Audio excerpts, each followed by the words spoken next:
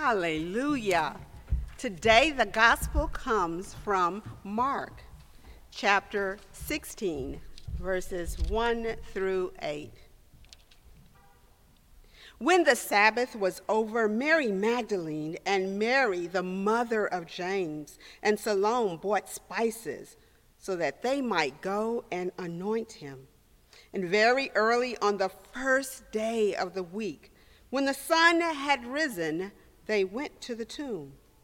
They had been saying to one another, "Who will roll away the stone for us from the entrance to the tomb?" When they looked up, they saw that the stone, which was very large, had already been rolled back. As they entered the tomb, they saw a young man dressed in a white robe, sitting on the right side, and they were alarmed. But he said to them, "Do not be alarmed. You are looking for Jesus of Nazareth, who was crucified. He has been raised. He is not here. Look, there is the place they laid him. But go, tell his disciples and Peter that he is going ahead of you to Galilee. There you will see him, just as he told you." So they went out and fled from the tomb, for terror and amazement had seized them. And they said nothing to anyone, for they were afraid. May the Lord add a blessing to the reading of God's holy word. I'd like to use for a sermonic theme this morning, obstacles removed. Obstacles removed. Kevin Ross was another kid in an urban context who dreamed of playing pro basketball. But Kevin was different because Kevin was good. It was not a pipe dream, but a real dream with real possibility. But Kevin had a secret. Kevin could not read. I don't mean he was a little illiterate. I don't mean he was a few grades behind. I mean Kevin could not read.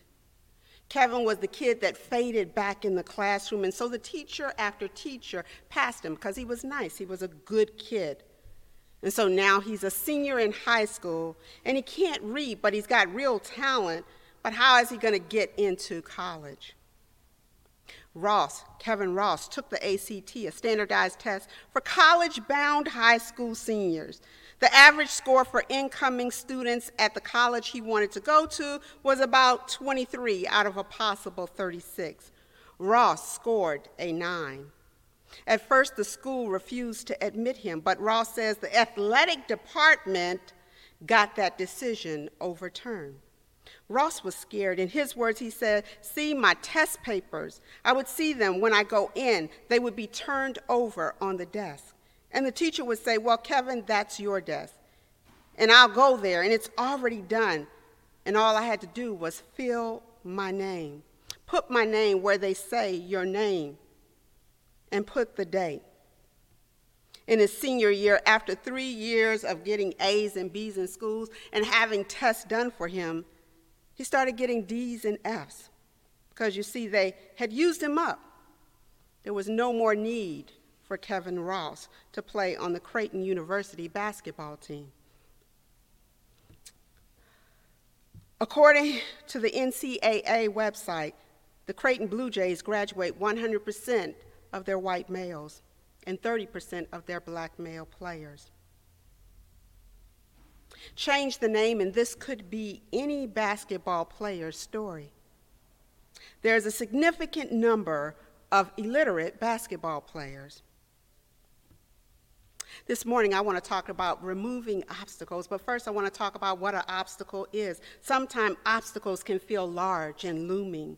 They deplete us. We rack our brains, but the answer is not in us, which is what makes the obstacle so hard in the first place. You see, obstacles are things we can't solve by ourselves, and so we find ourselves stuck trying to figure out how to resolve something when we are not equipped to deal with the situation that is before us. Obstacles feel like large stones that we are incapable of moving. Obstacle can make us or break us, and then some. This is where we enter the biblical text today. The ladies were headed out to the tomb to perform the final rituals on Jesus. They were thinking about the stone that would be in front of the tomb. It was a large stone, and they knew the stone would be heavy, too heavy for them to move. Even with all of them together, they could not move the stone. You see, obstacles are hard, and so they began to think about what are they going to do when they arrive at the tomb. How would they access Jesus' body? How would they get the stone out of the way? No one was going to be there, so how could they do what they had set out to do with the stone in the way? And so they began to acknowledge they have a potential obstacle, and they did not know how to resolve it. Obstacles are hard, and they limit our ability to live our lives fully for God. Obstacles are hard. A couple of weeks ago, my mom called me and informed me that one of her sisters was in the hospital. It appears that this sister was sick. She had an obstructed colon. You know, when you eat, the body absorbs nutrients from the food, and then the waste attempts to exit the body. But when you have an obstruction, well, that's a whole nother game. She had been sick for some time, but she feared letting the doctors know just how sick she was. You see, a year ago, she had beat colon cancer, and she didn't want to call up anybody because she just wants to live. And so after not being able to bear the pain, she ended up in the ER. It's interesting what fear will do to us, how it will mess with us, how it will run amok on us. And so when she could no longer put her fear at bay, she ended up at the hospital. But what my mother wasn't saying in all of the facts was that she was worried and that she was scared. It's funny when people talk about people, oftentimes we report all the facts, but we really don't report the essence of what's going on, and that's that I'm scared for my sister. Well, it wasn't the C word, and my aunt got the assistance she needed, and she came home this week. But not without impressing upon me how hard obstacles can be. Obstacles are like obstructed colons. Obstacles are hard. No, really, obstacles are hard, and they can feel like obstructed colons. Kevin left school embarrassed, humiliated, and without a college degree, and that took a toll on his self-worth. He had never read a complete book. Kevin, under the weight of it all, barricaded himself in a downtown Chicago hotel. He said he would shoot any intruders, and he emptied the room contents onto the street, 8 floors below, smashing police car and endangering lives. The objects became symbols of the people at the college he attended. They gave him $30,000 hush money, but the school never, ever accepted liability for the fact that they passed him on, and he couldn't read. Obstacles are hard. That's what makes them obstacles in the first place. They crush us, they deplete us, and they push us sometimes to the edge. Kevin found himself on the edge. The ladies were headed to the tomb. They knew they had a situation. They knew it would be impossible to move the stone, and yet they took a step. They took a step toward the tomb, knowing what they know. Chapter 64 of the Tao Te Ching says, a journey of 1,000 miles begins with a single step. Just one step. Just one step. Mary Magdalene, Mary, the mother of Jesus, and Salome, and this text started out early on a Sunday morning so that they might perform the rituals, and when they got to the tomb, the sisters were walking to the tomb, and even though they perceived an obstacle, they kept on taking steps in that direction. They kept on taking one step. Scripture says if you take one step, he'll take two. Sometimes all you have to do is show your faith, demonstrate your faith, jump, and Jesus will catch you. Step out on the water, and Jesus will sustain you. Reach, and Jesus will guide you. Knock, and the door opens. Call out his name, and whenever you are, wherever you are, he'll come running. One step. One step. Scripture, one step. I'm not a big fingernail polish person, but every summer when it gets warm and I want my toes to show, I buy fingernail polish and I paint my toes. I do it for about 3 months because that's all it's going to last in Chicago. And here's the thing, it's easy to put that stuff on your toes and look cute, but after a couple of weeks, you need to take it off. Not everything works in getting nail polish off. So when you go to the store, you don't want to just get any nail polish remover. This is not time to get the generic brand. You want to get the one that says super strength, because you're going to need it to get the nail polish off. I just stopped by to tell you all today that Jesus is like that super strength nail polish remover. Jesus removes the stone. There are some obstacles that need that extra strength power. There are some things in our lives that needs the power of Jesus. There are some things that need the collective faith community to pray with and for us. There are some stones and obstacles and paint and stuff that is attached to you that you can't get out of, get off, or get through without the stain remover. If I can use a stereotype today, I would say, or liken Jesus to crazy parents. Have you ever noticed that parents are crazy when it comes to their kids? No, it's really real. Really, when I was younger and I had no kids, a friend of mine had kids, and she invited me to the toddler birthday party. And there's all these little toddlers running around, and their parents are running around, obsessing around them. And one little kid pushed another, and my golly, that mother was on it. And she was scolding the other toddler, and I was looking for the parent of the other toddler, like, what's going on? And I'm like, oh my God, parents are crazy. No, really. When it comes to their kids, parents are crazy. So a few of my friends were enraged when this recent Netflix documentary came out, Operation Varsity Blue, the college admissions scandal, which showcased these rich parents paying thousands and millions of dollars to get their kids in Ivy League schools.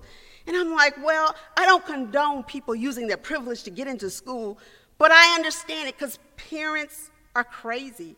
They'll do anything for their kids.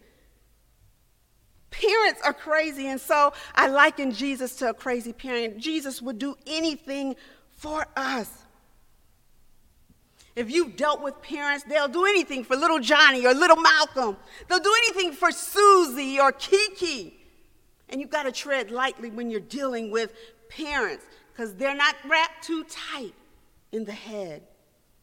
And isn't that so with our Jesus? Isn't Jesus kind of a little bit crazy, refusing to come down off the cross, refusing to use his power to stroke his ego, going all the way and rising today, and then check it out, removing the stone?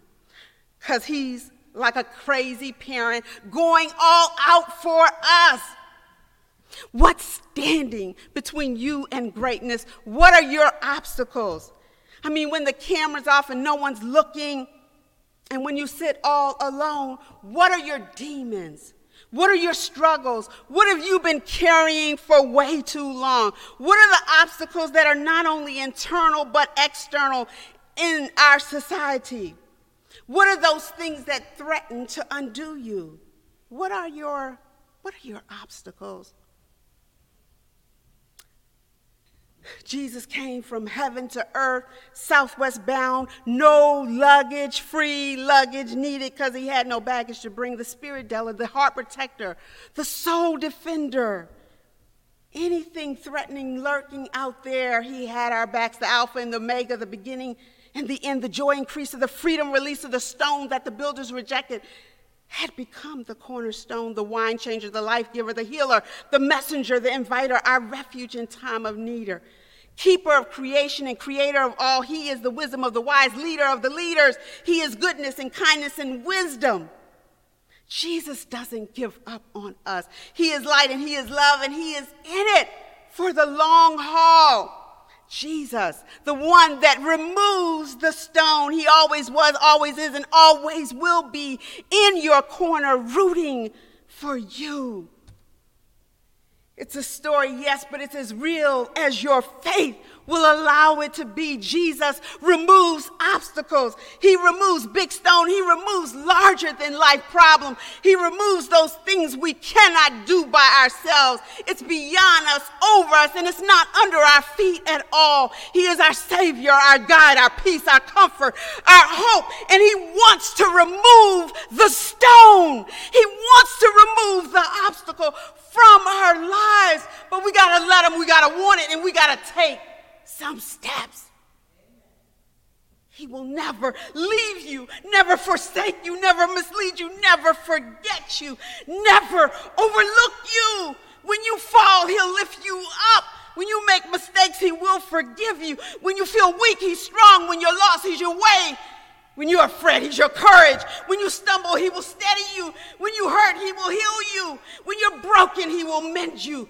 And when you're blind, he will lead you. When you're hungry, he will feed you. When you face trials, he's with you. When you face hard times, he'll shield you. When you face death, he'll comfort you.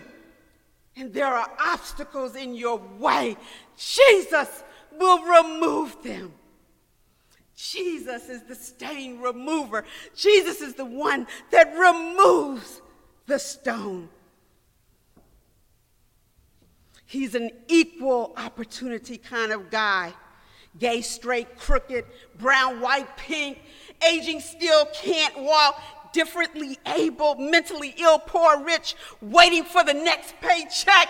Jesus will remove the obstacles.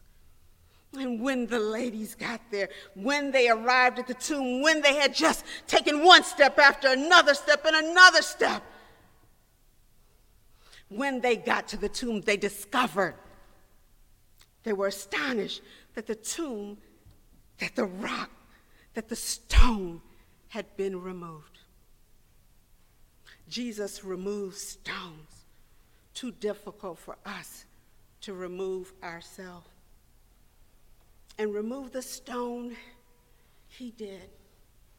Maybe you don't have an obstacle, but there are some people in this world who have obstacles, real obstacles. And they need this resurrection Jesus to help them. I began today by talking about Kevin Ross, who was illiterate, who left school, who barricaded himself in a room. Kevin got 99 problems. He's a custodian, but today he can read. He can read for himself. No one has to tell him what's on the paper. His son plays college basketball, and his son can read. He reached out to the renowned Marva Collins, whose story of educating kids on the West Side garnished national attention that called for her story to be told on film, and Cicely Tyson played that part. He went to Marva Collins. He sat in a school desk that was made for a 6-year-old. And in 9 months, he had jumped 11 grade levels, but the crowds were gone. But he can read. And he made sure that what happened to him did not happen to his son.